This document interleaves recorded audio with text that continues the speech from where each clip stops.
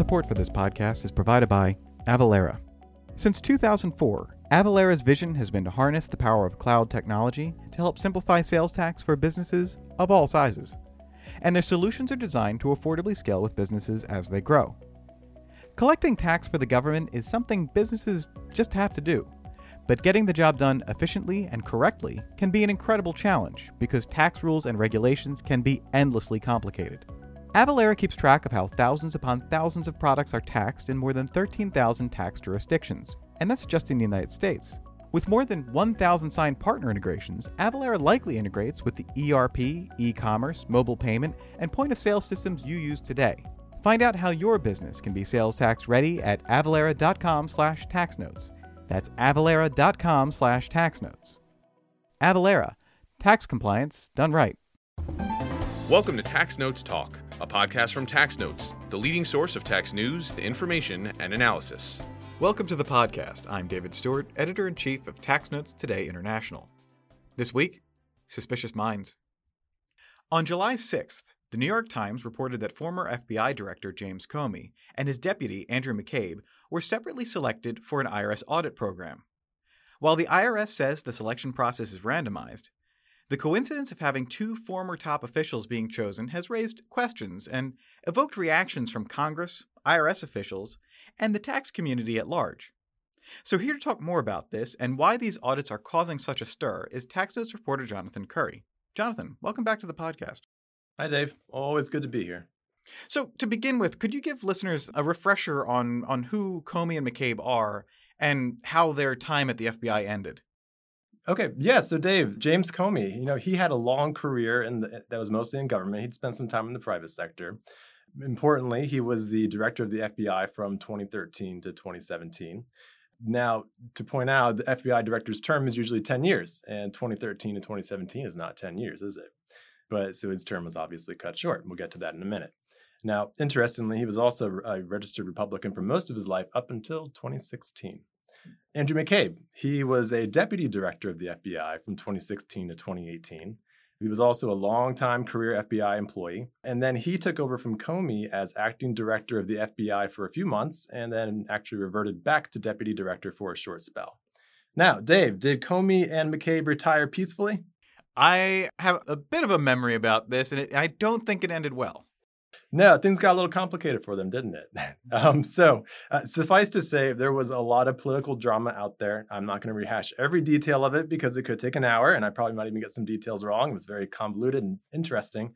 But for at least a high-level recap, President Trump was angry that Comey refused to have the FBI drop an investigation into his campaign's ties to Russia and then to Russian interference in the 2016 presidential election overall. Pretty quickly, in May 2017, which is not too long after Trump took office, Comey was fired.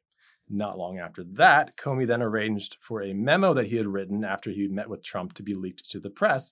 And in that, he claimed that Trump told him to stop investigating Michael Flynn, his national security advisor at the time.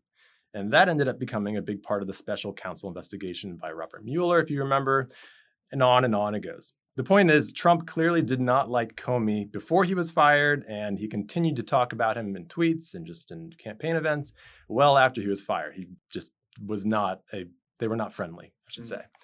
So then, Andrew McCabe takes over. He quickly opened an investigation into whether Trump had obstructed justice when Trump fired Comey, and then a probe was launched over whether Trump's ties to Russia were a threat to U.S. intelligence. And McCabe was just kind of quickly seen as not being entirely loyal to the Trump White House. So pretty soon, McCabe himself was caught up in an investigation into the investigators, the FBI, in which he was accused of making false statements, as well as leaking confidential information to the press. A few months after he stepped down back to deputy director, he announced his retirement, and then right before he was about to retire, he was fired, and he lost his government pension. Ouch, right? Now, a small footnote to that, his pension was eventually reinstated. Now, so just to emphasize, though, in all of this, President Trump was very vocal about not liking these two dudes, and he accused them of treason. He said that they should be fired. They were fired, and notably, he also repeatedly publicly questioned their personal finances. Looks a little bit relevant here, perhaps. So people are taking a closer look at these two audits. So what allegations are being made? Well, just as a big picture, the IRS already has a very low audit rate, just in general. And what the New York Times revealed in an article recently was that in 2019, Comey was subjected to a special kind of audit called an NRP audit. That was of his 2017 tax return, which you'll remember was the same year that he was fired. So that already kind of seems pretty wild by itself, right? And then 2 years later, guess who else gets picked up for an NRP audit? Andrew G. McCabe. His 2019 tax return gets audited. He finds out about this in 2021. That is actually after Trump left office, though. So Comey was one of 5,000 returns selected in tax year 2017 for these NRP audits, and McCabe's was one of 8,000 in 2019. So, I mean, what are the odds of this, right? You have, according to the New York Times, they calculated the odds, and it was astronomical. The odds of both Comey and McCabe being chosen are 1 in 82 million. That seems like a lot. Yeah, it's pretty wild to imagine, right? Yes, but I always find that when people calculate probabilities, there's usually things that get left out. Yeah, we're going to get into that. So It does get a little messy. Support for this podcast is provided by SafeSend. Now is the time to focus on firm preparation because, same as last year, is no longer working for your staff or clients. It's more important than ever to assess current firm processes and make improvements. The SafeSend suite automates manual, labor-intensive tasks across the tax engagement. From engagement letters and client organizers to assembly, delivery, and e-signing of tax packages, the SafeSend suite makes it easy. Automation is transforming how firms work. Schedule a demo at safesend.com to get started, and smile knowing that you will be ready for next tax season. Now, you mentioned that these audits were part of a program, you said NRP. Could you tell us about that program? Yeah, and before we get into that, just to level set, in a normal audit, the IRS might want you to substantiate some deductions that they think aren't really, maybe the taxpayer stretched it too far, and they'll want you to show some receipts for business, mileage, travel claims, or something like that. But these two audits of Comey and McCabe are part of a special audit program called the National Research Program, which is NRP. And probably anyone who goes through one of these would agree that NRP audits suck because they're not just checking out one or two sketchy deductions. They're doing a top to bottom evaluation of basically every single item on your tax return. And that's because the IRS is hungry for data. They want to know what taxpayers are doing in general, and they want to come up with solid estimates of the tax gap, which is the gap between what taxpayers owe and then what they actually pay. And it also wants to improve their audit selection so they actually are selecting taxpayers who are more likely to have, maybe cheated on their taxes or pushed things a little too far. Now, I haven't really heard about this program much before. How long has it been around? Oh, yeah. So the NRP, this program, this one's been around since 2000. But the history of these types of audits, it goes back decades. I mean, back to the 60s. I believe it's the 60s. And back then, these were called Taxpayer Compliance Measurement Program Audits, or TCMP. And I'm told that these audits were both more invasive, if you can even imagine that, and the IRS did a lot more of them, to the tune of maybe like 50,000 in a year instead of the 5 or 10,000 that they did in the case of Comey and McCabe per year. And so these audits were really unpopular at the time. The IRS called them off in the mid-1990s, but then it was resurrected in 2000 again as the NRP. But it was streamlined in some ways. But the audits are still very painful to endure. And in fact, the National Taxpayer Advocate has actually recommended that Congress enact legislation to compensate taxpayers who go through one of these audits unless they're found to be clearly committing tax fraud, because it can oftentimes cost you thousands of dollars in representation fees and takes up, dozens of hours to answer all these questions. So they're pretty brutal. Has there been any sort of scrutiny of this program recently? So I don't know about recently, but in the past, the fact that it was so unpopular in the 90s, it was bad enough that the IRS called it off, And so the IRS essentially hit pause and then had to restart them. But for the most part, they've just kind of been proceeding in the background, collecting information. I have heard a sort of unsubstantiated rumor that at one point in the 90s, a Senate Finance Committee chair was subjected to one of these audits, and I believe the Congress had hearings about them. So that may have played a role in it, if that's even true or not, but they have been unpopular in the past. So how does this program select taxpayers for this super review? Yeah, sure. So these audits are, ostensibly randomized audits in the sense that they're selected by a really highly complex computer algorithm that would be developed by really nerdy PhDs, employees in the IRS and their research division. And this algorithm selects taxpayers in a way that the sample of taxpayers that are audited is representative of the entire population. But I really want to emphasize something on this point. The program is not just randomly picking 5,000 out of the 150 million or so individuals that file taxes every year to audit. I think that's been a major misunderstanding here. If you're one of the tens of millions of taxpayers who just goes to work every day, gets a W-2, claims a standard deduction when you file, then your odds of getting audited by this are way less because you're part of a larger subset of taxpayers who all do the same thing than a taxpayer with more tax variables like high income, self-employment income, book royalty income, things like that. Those would put you in a much smaller bucket of people to be selected for an audit. So turning to kind of a bigger picture question beyond this program, has the IRS been accused of this sort of targeting in the past? Yeah, this actually might sound kind of familiar to some folks. I mean, if you go back, a couple more decades than recent history, former President Nixon, he famously wanted to just absolutely weaponize the IRS, not even being subtle about it against his political opponents. He's actually on a recording saying that he wanted the next IRS commissioner to be a, quote, ruthless son of a bitch, and have the IRS audit a list of his political enemies. So, he wasn't trying to be shy about that. Now, ultimately, in that case, it actually looks like the guy that got the job, Johnny Walters, the IRS commissioner at the time, he never actually indulged Nixon's Machiavellian impulses on this front. But the threat was certainly there, and it was, something to be concerned about. More recently, of course, as a lot of folks will remember this, the so-called Tea Party scandal, where the IRS was accused of deliberately targeting conservative exempt organizations and nonprofits, for audits. In that case, I might make some people mad who might disagree with the conclusion here, but I believe, as I understand it, in that case, it was sort of eventually revealed that the IRS was using conservative and liberal political buzzwords in their audit selection process and using that to sort of hone in on certain groups that they thought were violating nonprofit rules. Nevertheless, it really did stain the IRS's reputation among conservatives, especially. Our parent company, Tax Analysts, has released its first annual tax advisory industry report. It was created to assess the growth outlook for the tax advisory industry and provide insights into tax advisors' challenges, solutions, and main goals for 2022. Download the Tax Advisory Industry Report today at taxnotes.co/report. That's taxnotes.co/report. All right, so we've mentioned that there have been reactions across the board to the Comey and McCabe audits. So let's start with what we've heard from Congress. What have lawmakers had to say about this? Oh, yeah. The reaction to that was swift. If you remember Rettig, IRS Commissioner Rettig was appointed during the Trump administration, but IRS commissioners serve a 5-year term. So it's often the case that their terms overlap between different presidential administrations. In this case, he quickly became a punching bag for some top Democrats. Right away, House Ways and Means Oversight Subcommittee Chair Bill Pascrell, he said he was convinced Rettig is guilty here somehow, that he must have been involved with Trump in cahoots and ordered this, and then he demanded that Rettig either resign or be impeached, although I'll note that this is not the first time Pascrell has called for Rettig to be impeached. This might be his 4th occasion in the last few months, so kind of keeping up with the theme here. The House Ways and Means Committee Chair Richard Neal called it alarming, and he asked TIGTA to investigate. TIGTA is the Treasury Inspector General for Tax Administration. They're sort of independent of the IRS, and they serve as a watchdog over IRS activities.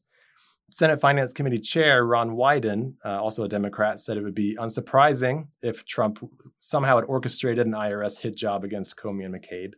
And even the top Republican on the Ways and Means Committee, Kevin Brady, he said the matter should be investigated, although he did actually also defend Rettig a bit and said that Rettig had assured him that there was no funny business going on there. Well, have we heard directly from Rettig about this? Somewhat. So we've heard from the IRS, and they've been very upfront. They've told me in a statement that any accusation that a senior IRS official was involved in any sort of audit shenanigans is quote unquote ludicrous and untrue. I'm not sure if that intentionally leaves some wiggle room for the possibility of lower level foul play, or if they're just trying to focus on the charges that Rettig was involved, but that's what they told me at least. So the IRS did also say that it had referred the matter to TIGTA to investigate further. And then I think at this point, we can probably expect they're not going to say a whole lot more about it, at least publicly, until that investigation is over. I will note that at the time of this recording, Rettig is expected to appear in Congress, although it's sort of a private meeting with some, I believe, House Republicans and Democrats to talk about the audits and maybe sort of explain his position and answer questions and things like that. We might hear some stuff about that by the time this podcast goes live, but that's also coming. Okay. And do we have any expectations for the TIGTA investigation? Yeah. So like you said, what's going to happen next is an investigation by TIGTA. And as a rule, TIGTA usually keeps a pretty tight lid on its investigations. So it's quite possible, maybe even likely, that we'll never actually see a report saying, guilty or not guilty or something like that. But the investigation still has drawn a ton of congressional interest. And so I think it's possible that they'll demand answers, lawmakers demanding answers, that is, in some format that we're going to see. Maybe they'll have a hearing to discuss it or make an announcement of some sort. We'll have to see. But one thing I do want to mention I think is very interesting. I spoke with Mark Mazur. He's retired now, or semi-retired right now. He was working in Treasury, but over the course of his career, he's held all kinds of roles in government, especially at the IRS and Treasury. He was also head of the Tax Policy Center. But anyways, he was the head of the IRS's research division when the NRP program was, in a sense, relaunched in 2000. So he was, pretty close to this when it happened. And he said that the formula for the audit selection was specifically designed to be replicable. So either by others within the IRS or by TIGTA or by the GAO, the Government Accountability Office. And so he told me that if someone did sneak, maybe an employee did sneak some extra names on the list of names selected by that algorithm, if they did it on purpose, then that should be detectable. And if that's the case, then there should be a conclusive finding. So what are we hearing from the tax community? I'm assuming people are talking a lot about this. Oh, yeah, it's got a whole lot of buzz. Interestingly, one of Rettig's predecessors, former IRS Commissioner John Koskinen, he's quoted in the New York Times as saying that it was indeed suspicious. He compared it to lightning. Lightning strike is kind of rare, and then lightning striking twice, not impossible, but it's still, that's pretty rare. So when I started following up on this story, I decided to reach out to a couple former IRS officials that I knew that would have been familiar with this program. And I really didn't know how they could spin this as anything but deeply suspicious. But that's not what I got. Instead, what I heard from them was a lot of skepticism that there was any sort of foul play. And instead, they were suggesting that Comey and McCabe's personal tax situations, they would have been top high-level government officials taking a pretty high salary. Comey, shortly after he was fired, got apparently a pretty lucrative book deal, which would have increased his income quite a bit. McCabe went on to be a CNN commentator. And so they all would have had higher incomes that could have elevated them into, what you want to call these audit selection buckets that would have had a lot fewer taxpayers in them, which would have made their chances of being selected maybe not quite as far-fetched as you might imagine. So they really, emphasize that also this is a research program. And so these audits need to be clear of any interference to ensure that the data is reliable. And also there was a good amount of skepticism that the IRS could or even would attempt to try to pull off a political scandal like this, especially if it started at the top with Rettig. I mean, imagine Rettig going to Trump and having a secret conversation and then going to his deputy, and then from the deputy going down the street to where the IRS research division is and getting an employee there to slip it in. It seems to be a bit dramatic, perhaps. Sort of going back to that lightning strike analogy with the probabilities that were discussed, it's sort of like they're tall buildings in a lightning storm. It's not the generalized anywhere. They're a little bit more likely to have been struck by lightning, so that probability comes down. Yeah, I talked to one fellow, a guy named Bob Kerr. He was at the IRS research division for about a dozen years around this time period. He compared it to, it's not like the Hunger Games where it's like the IRS has this bucket and the IRS commissioner is standing there on a stage, dipping his hand into a bucket and pulling out a name at random and saying, may the odds be ever in your favor. It's a bit, it's a complex algorithm that's involved here. And there's a lot of details we don't know for sure. But what we do know is that there's some selection criteria that are certainly relevant here. All right. So what is the bottom line here? Is this a big deal? And what is the big deal takeaway from this report? Yeah, it's not hard to imagine why this is a big deal, especially if it's true that Comey and McCabe were targeted. If that's the case, that's huge. The IRS is not supposed to be politically influenced at all.